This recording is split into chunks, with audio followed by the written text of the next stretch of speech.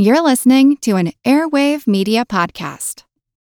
I'm Victoria Cash. Thanks for calling the Lucky Land Hotline. If you feel like you do the same thing every day, press 1. If you're ready to have some serious fun for the chance to redeem some serious prizes, press 2. We heard you loud and clear. So go to LuckyLandSlots.com right now and play over 100 social casino-style games for free. Get lucky today at LuckyLandSlots.com. Available to players in the U.S., excluding Washington and Michigan. No purchase necessary. VGW Group. Void where prohibited by law. 18+. Terms and conditions apply. Hi, I'm Neil. And I'm Ken. And we are from the Triviality Podcast, a pub trivia-style game show where a lack of seriousness meets a little bit of knowledge. Join us each week for an hour-long game of general knowledge trivia featuring special guests from around the world, plus tons of extra themed episodes. If you want to improve your trivia game, or you just want to scream at us in your car when we get easy questions wrong, then we're the show for you. Find Triviality on all your favorite podcast apps. But you know that because you're already listening to a podcast. Welcome to the Useless Information Podcast. I am Steve Silverman. So let's suppose that a political party is stuck with a candidate that they simply don't want on the ballot. You know, a candidate who doesn't represent their values, a candidate who they believe has little chance of winning the election. This may sound like I'm referring to President-elect Donald Trump, but I assure you that I am not. Instead, let me introduce you to the subject of today's story. His name is John J. McDevitt, aka Butch McDevitt, and a little more than a century ago, he put the Democratic Party in Wilkes-Barre, Pennsylvania, in a similar position. The best part, as you'll soon learn, was that he walked away from the situation with his dignity intact, a big smile on his face, and yet he still managed to retain the respect of his community for the rest of his life. Born on June 2, 1875, McDevitt spent many years hopping from one job to another, which included stints as a milkman and a coal miner. But his true life calling would come at the age of 22 when he claims to have read a story in a newspaper that said what the city really needed was a bright young man to be elected mayor. So he thought about it a bit and he decided that yes, he was a bright young man and therefore he should run for mayor. And of course he ran for the office and lost. A few years later, he was elected to be constable of the city's 13th ward. In 1908, McDevitt sought re-election as constable on the Democratic ticket, but he also ran to become Wilkes-Barre mayor as a Republican. Now, running for office on two competing tickets was just as ludicrous back then as it is today, but Butch really didn't care. By this time, he had become well known around the community for his great sense of humor, and no one took him seriously. Even McDevitt knew perfectly well he had no chance of becoming mayor, but he figured he had nothing to lose by trying. He did win re-election as constable, but he lost big time in the race for mayor. Out of 3,936 votes cast in total, he received just 356, or a little less than 10%.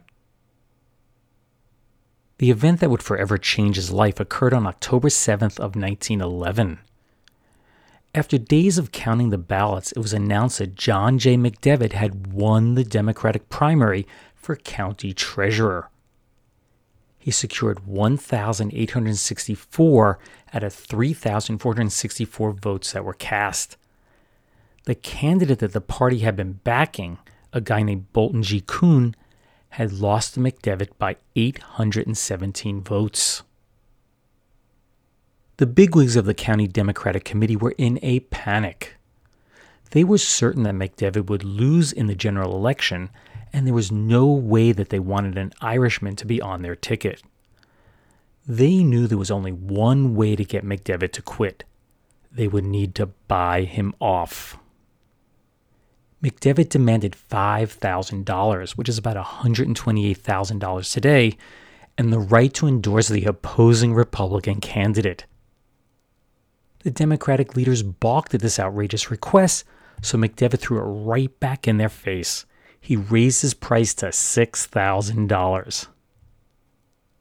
In the end, a deal was reached. McDevitt was handed $1,500 in cold hard cash and the promise that he'd receive an additional $1,000 if the Democratic candidate won the election. But wait, there's more to the deal.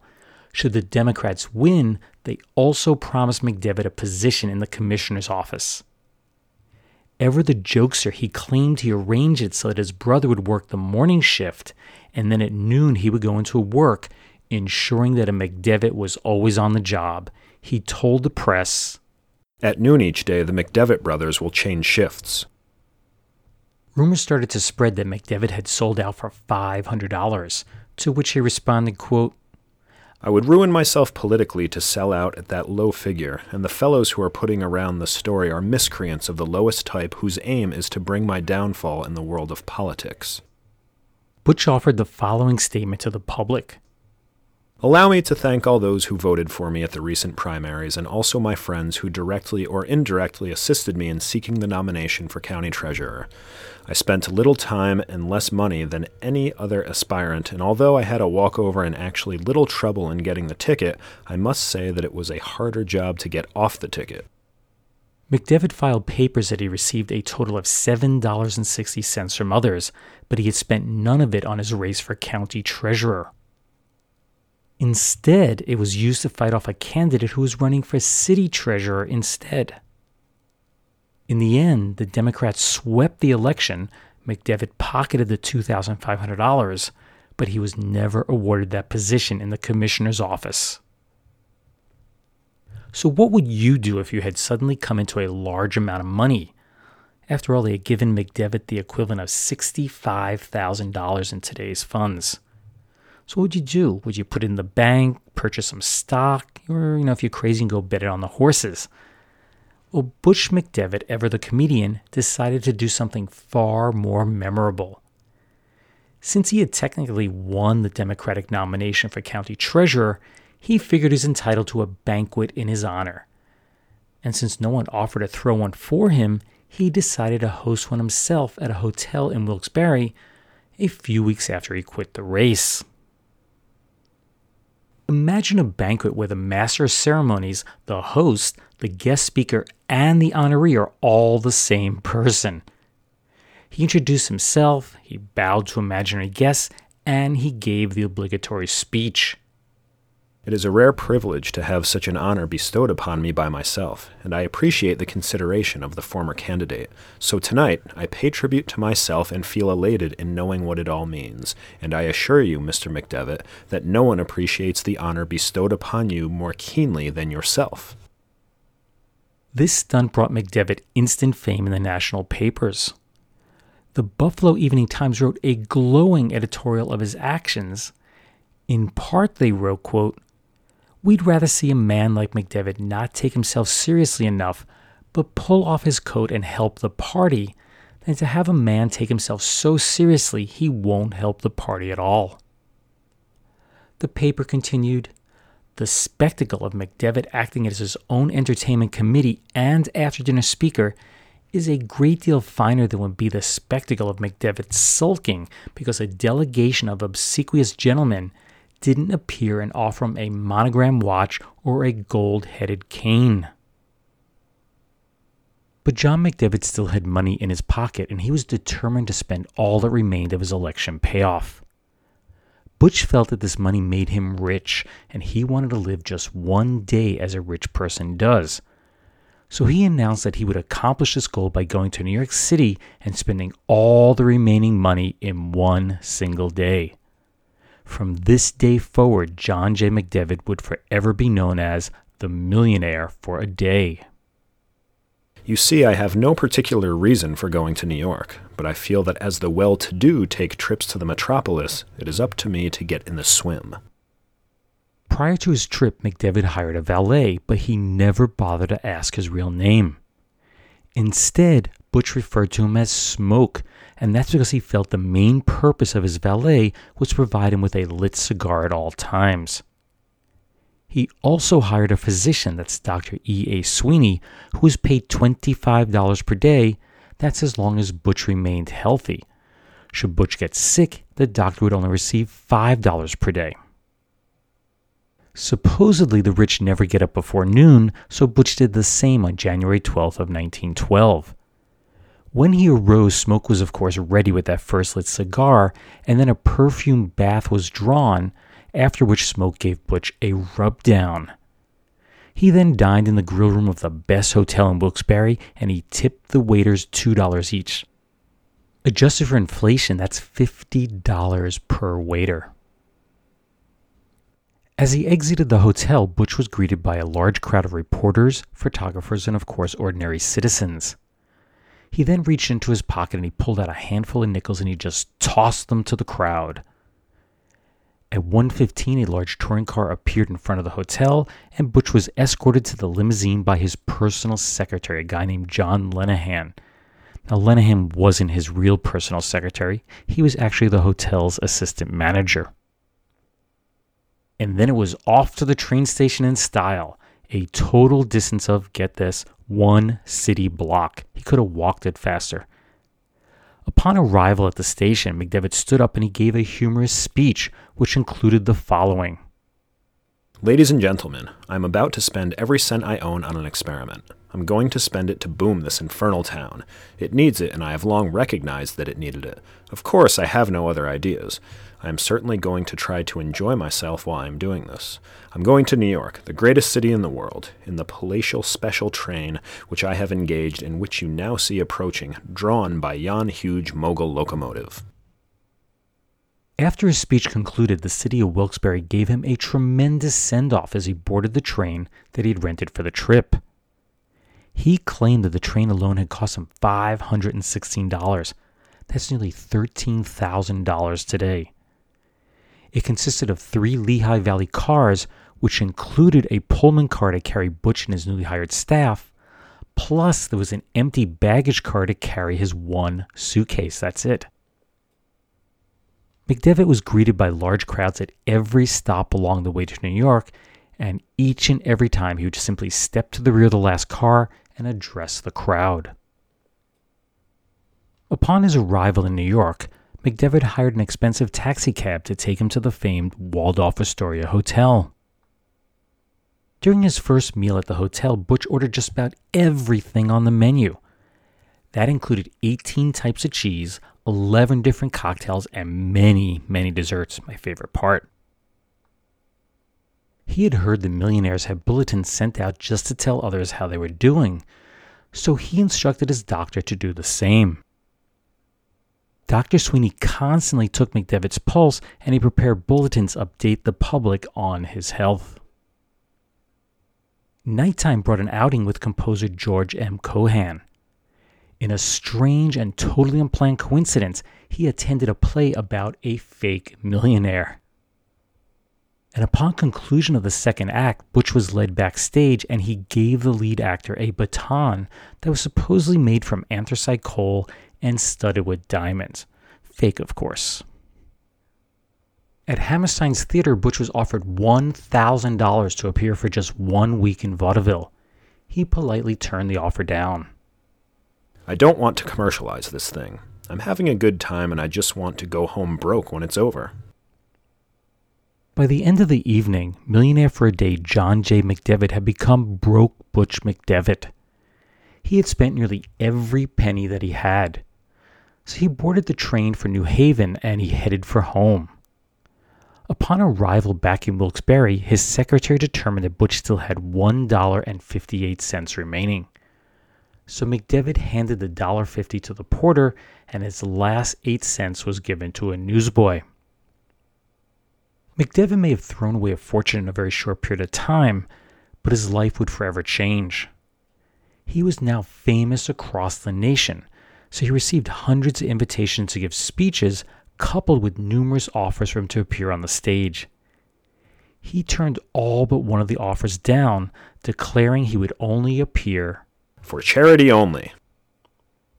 1 month later, on February 18th, McDevitt declared his candidacy for Congress. He had visited President Taft at the White House and released the following statement. Say for me that the next representative from Luzerne County will be your Royal Highness. I need the money, like the place, and have decided to respond to the voice of my people. So prepare ye way for John J. McDevitt, millionaire for a day. And don't bother checking the history books to see who won the election. Neither the public or McDevitt himself took this seriously. His next stunt, however, would further confirm that McDevitt was ever the jokester. On October 1st, Butch announced he was going to have a statue erected in his memory. He felt that the people of Wilkes-Barre were not treating a great man like him as well as they should, and of course a monument would assure that he be remembered forever. Now, Butch was very generous when it came to having the statue erected. Not only would he commission it himself, but he would also do the unveiling. His plan was to ask the city to have it erected in the city's public square park, but if they declined, he would ask the county commissioners to consider his application. And should they refuse, he would purchase a small parcel in the central part of the city and have the statue erected there. As you could probably guess, neither of his applications were approved, nor did he buy that tiny parcel of land. But that wasn't the end of McDevitt's statue. In March of 1913, a letter that he penned was published in the newspapers asking the nearby city of Scranton to provide a location for his statue. Of course, that failed, so a few weeks later, he requested that his statue be placed on the grounds of the state capitol. And guess what? They didn't bite either. On December 6, Butch announced that he had once again come into a large pile of cash. In this case, it was $3,000 from a publisher in exchange for a book about his life. And he was going to use it to charter a special train of 6 cars with Washington, D.C. as the destination. His plan this time was to request that Congress place his monument in the Statuary Hall in the Capitol building. So imagine this. On February 3rd of 1914, 30 uniformed police officers, which were all paid for by McDevitt, of course, led the way as Butch made his way to the Lehigh Valley train station to embark upon its trip. Following right behind him was a 50-piece band, and a crowd of approximately 2,000 gathered at the depot as a 6-horse truck carried along the bronze statue.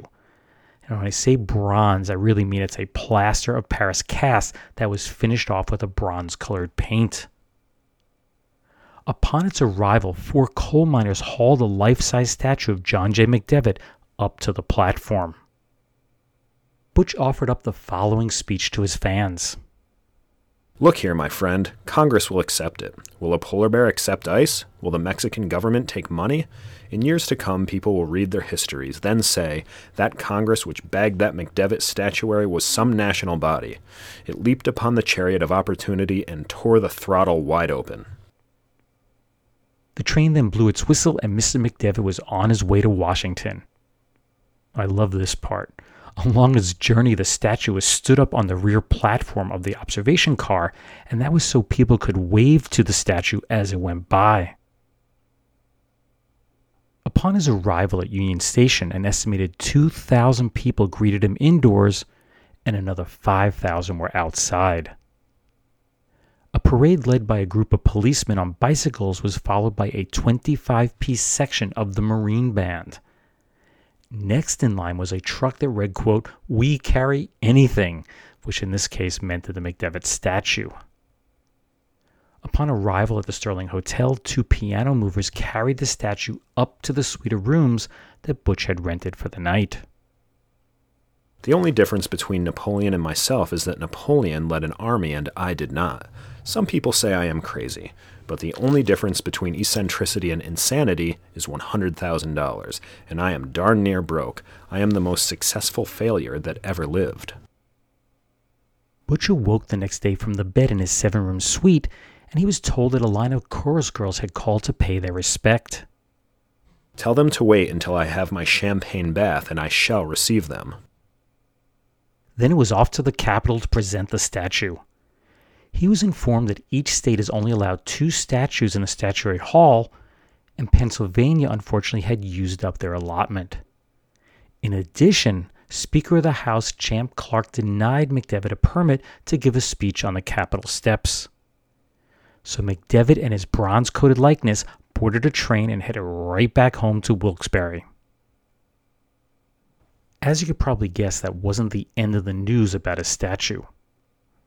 In August of 1915, it was announced that the town of Port Chester, New York, had agreed to provide a site for the statue. But there was one catch, and that was McDevitt had to pay the town $5,000 for its long-term maintenance.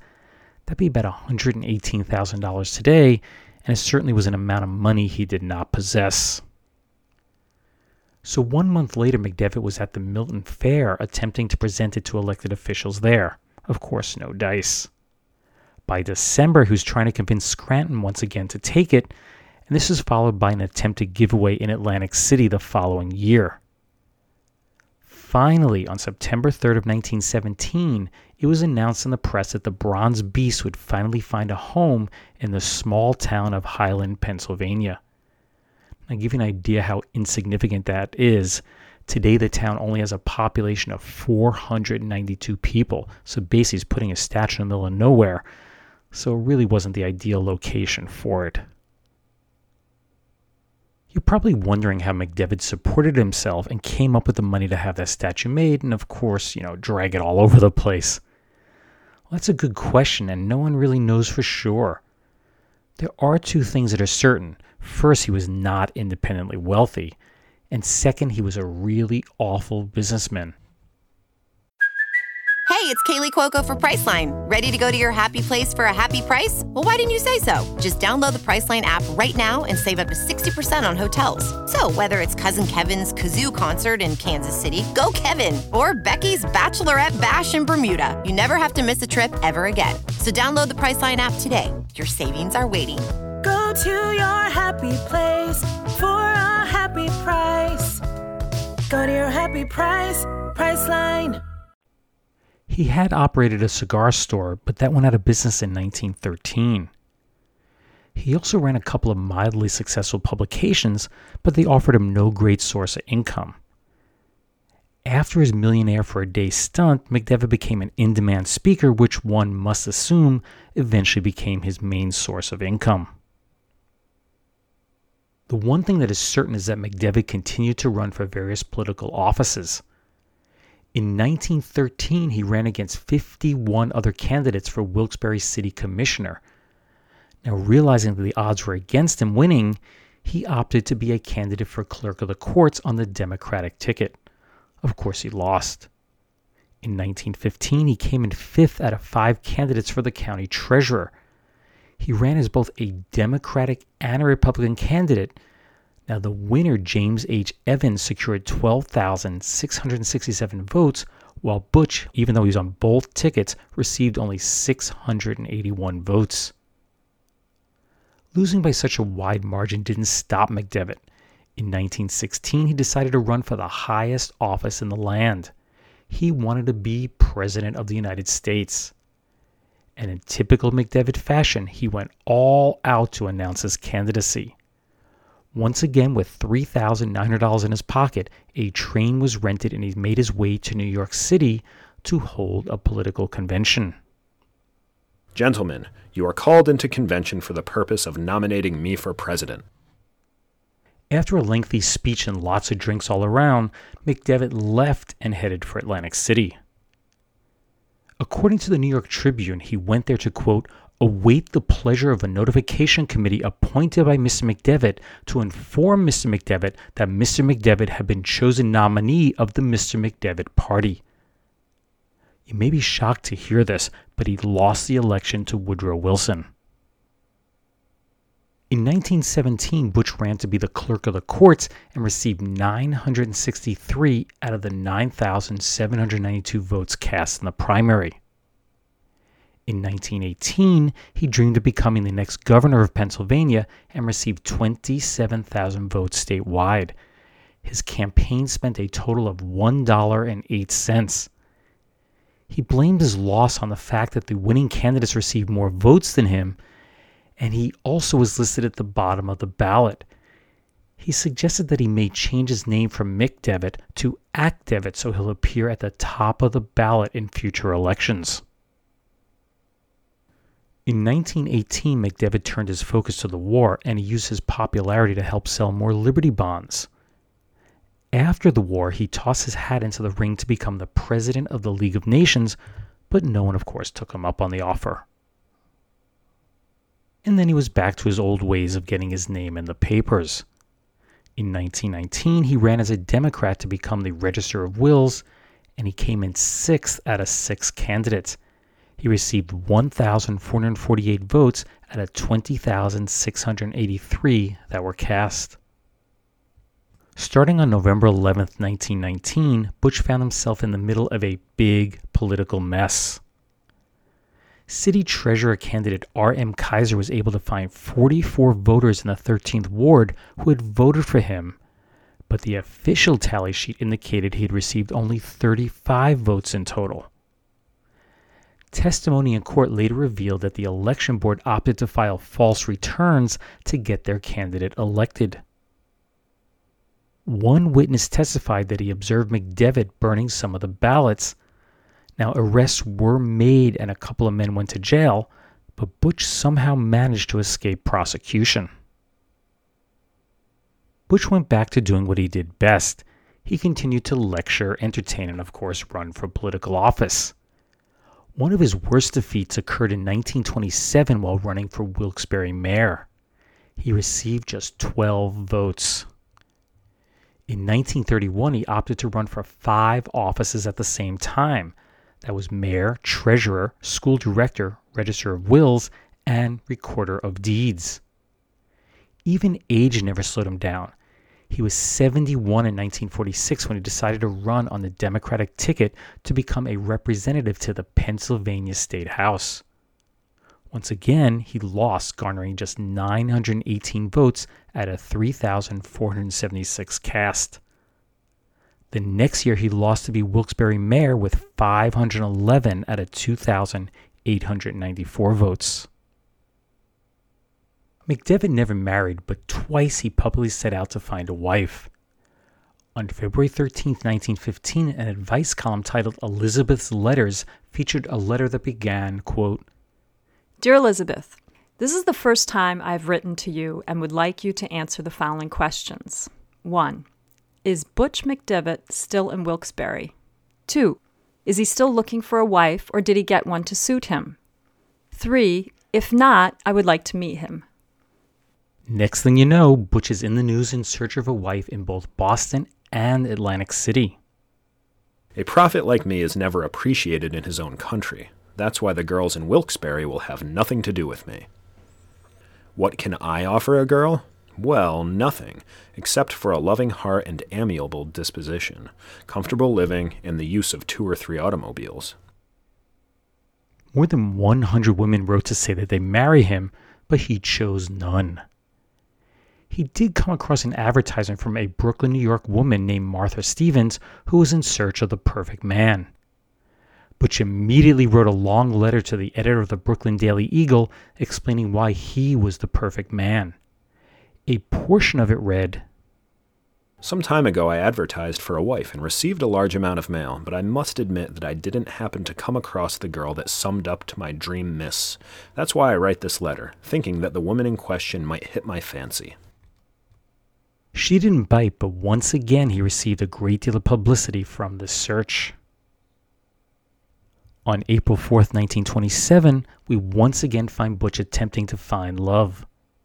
How's this for a bit of deja vu? He chartered a special train that he called McDevitt's Romance Train, and it was bound for New York City. His destination, once again, the Waldorf Astoria Hotel, but this time to find the love of his life. Now, the train did go to New York as planned, but there was one big problem. It left without him. Butch had somehow missed the train. John J. McDevitt passed away on February 3rd of 1951 at 76 years of age. Up until that point, newspaper articles had been written about him every single year since the day that he had pulled that millionaire for a day stunt way back in 1912.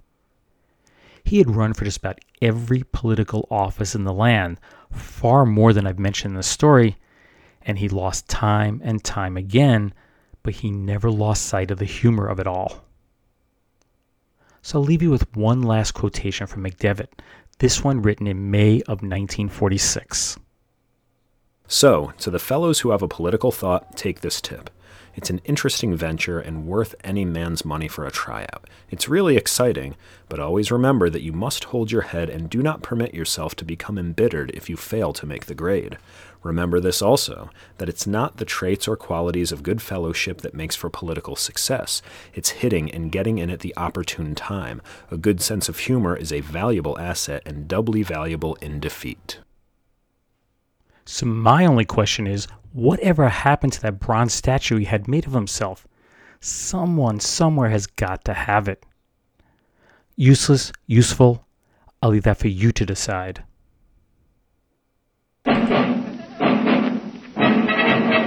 Vote for Gracie, vote for Gracie. She's the best little skipper in the land. Vote for Gracie, vote for Gracie. Won't you please give this little girl a hand? That's me. Even big politicians don't know what to do. Gracie doesn't know either, but neither do you. So vote for Gracie. To win the presidential race, 100 million strong. That's right, you can't go wrong. Vote for Gracie. Keep voting all day long. Keep voting all day long. Keep voting all day long. Fill up the ballot box. Keep voting all day long. Gracie, Gracie, rock, rock, rock. My friend, are you so Gracie? Well, thanks. And now who'd like to hear George sing a chorus? Thank you. I'll vote for Gracie so I can be by myself. Please vote for Gracie so I'll be happy on the shelf. If she's elected, I'll be neglected so I can stay home and play solitaire and keep that silly dame out of my hair.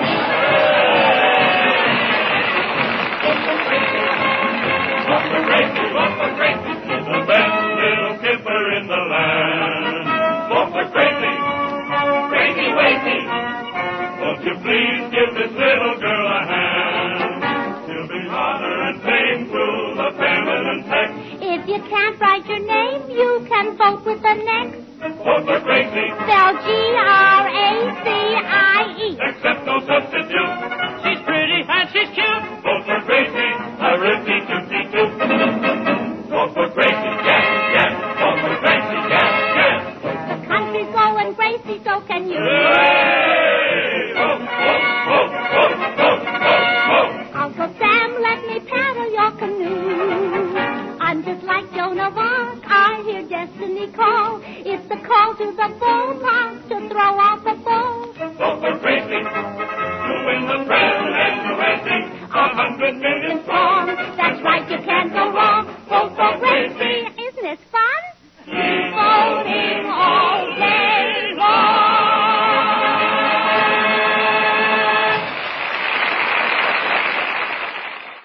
If you've never listened to old-time radio, I would suggest you start with the 1940 episodes of Burns and Allen, where Gracie Allen runs for president. They are among my favorite of all time. The idea of having comedian Gracie Allen run for president was originally intended to be a short-lived radio stunt, but it soon took on a life of its own.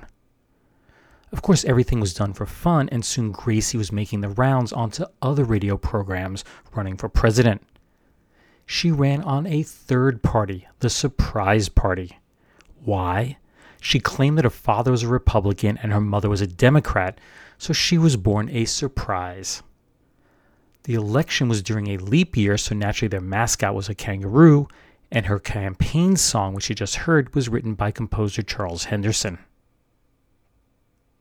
At the request of First Lady Eleanor Roosevelt, Gracie appeared at the Women's National Press Club and announced that the Surprise Party will hold its first ever national convention in Omaha, Nebraska from May 15th through the 18th.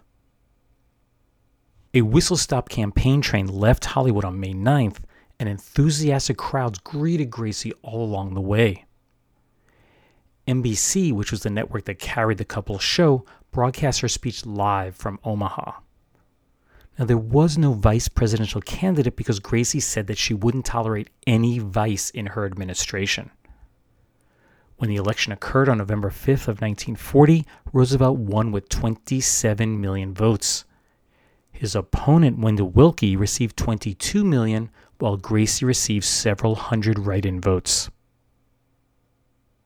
So here's a question for you. Today it's pretty much standard on every channel, but when did the first lighted blue and red presidential electoral map first make its appearance on TV? I'll give you some choices.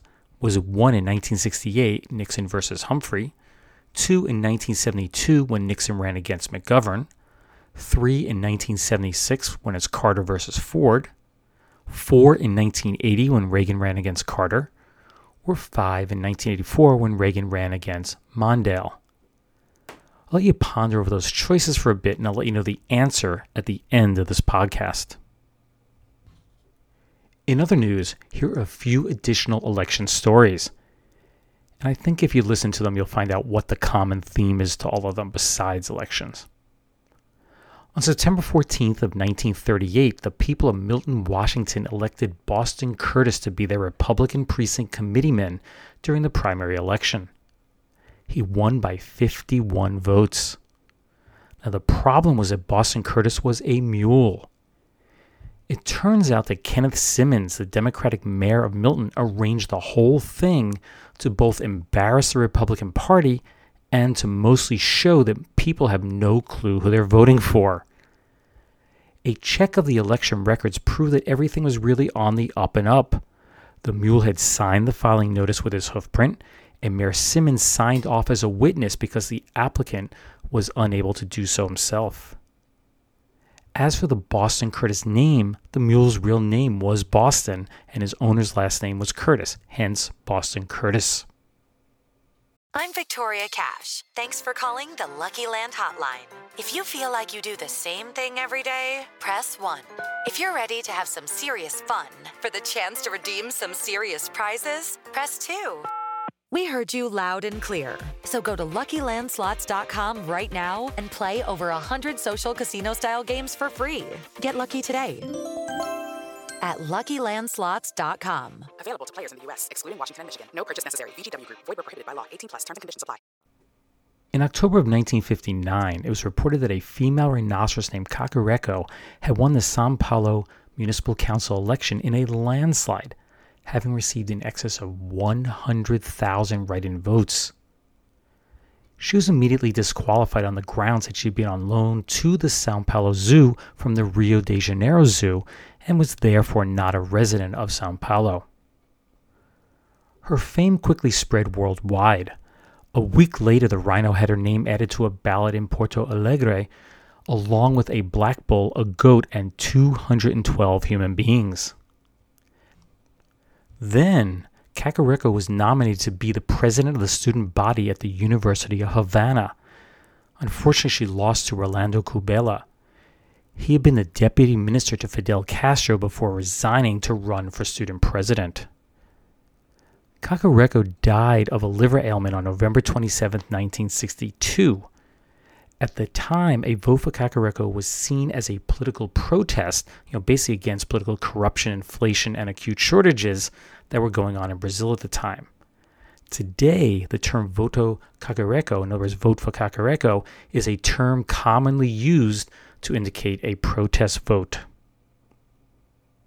And the last tidbit for today is also from Brazil. Back in 1965, an 86-year-old woman named Dona Maria Consuelo complained to police that her neighbor Adam Camara was constantly screaming vulgar and insulting comments at her. An officer investigated and discovered that none of those words were coming from Camara's lips, at least not at that time. Instead, they were coming from his green and yellow talking parrot named Eleuterio. The detective took the bird back to the station, and soon the parrot was a national celebrity. Viewers of a local TV show who had tuned in solely to hear the parrot blurt out his vulgarities were sorely disappointed to find out that the bird was not allowed to talk while on the air.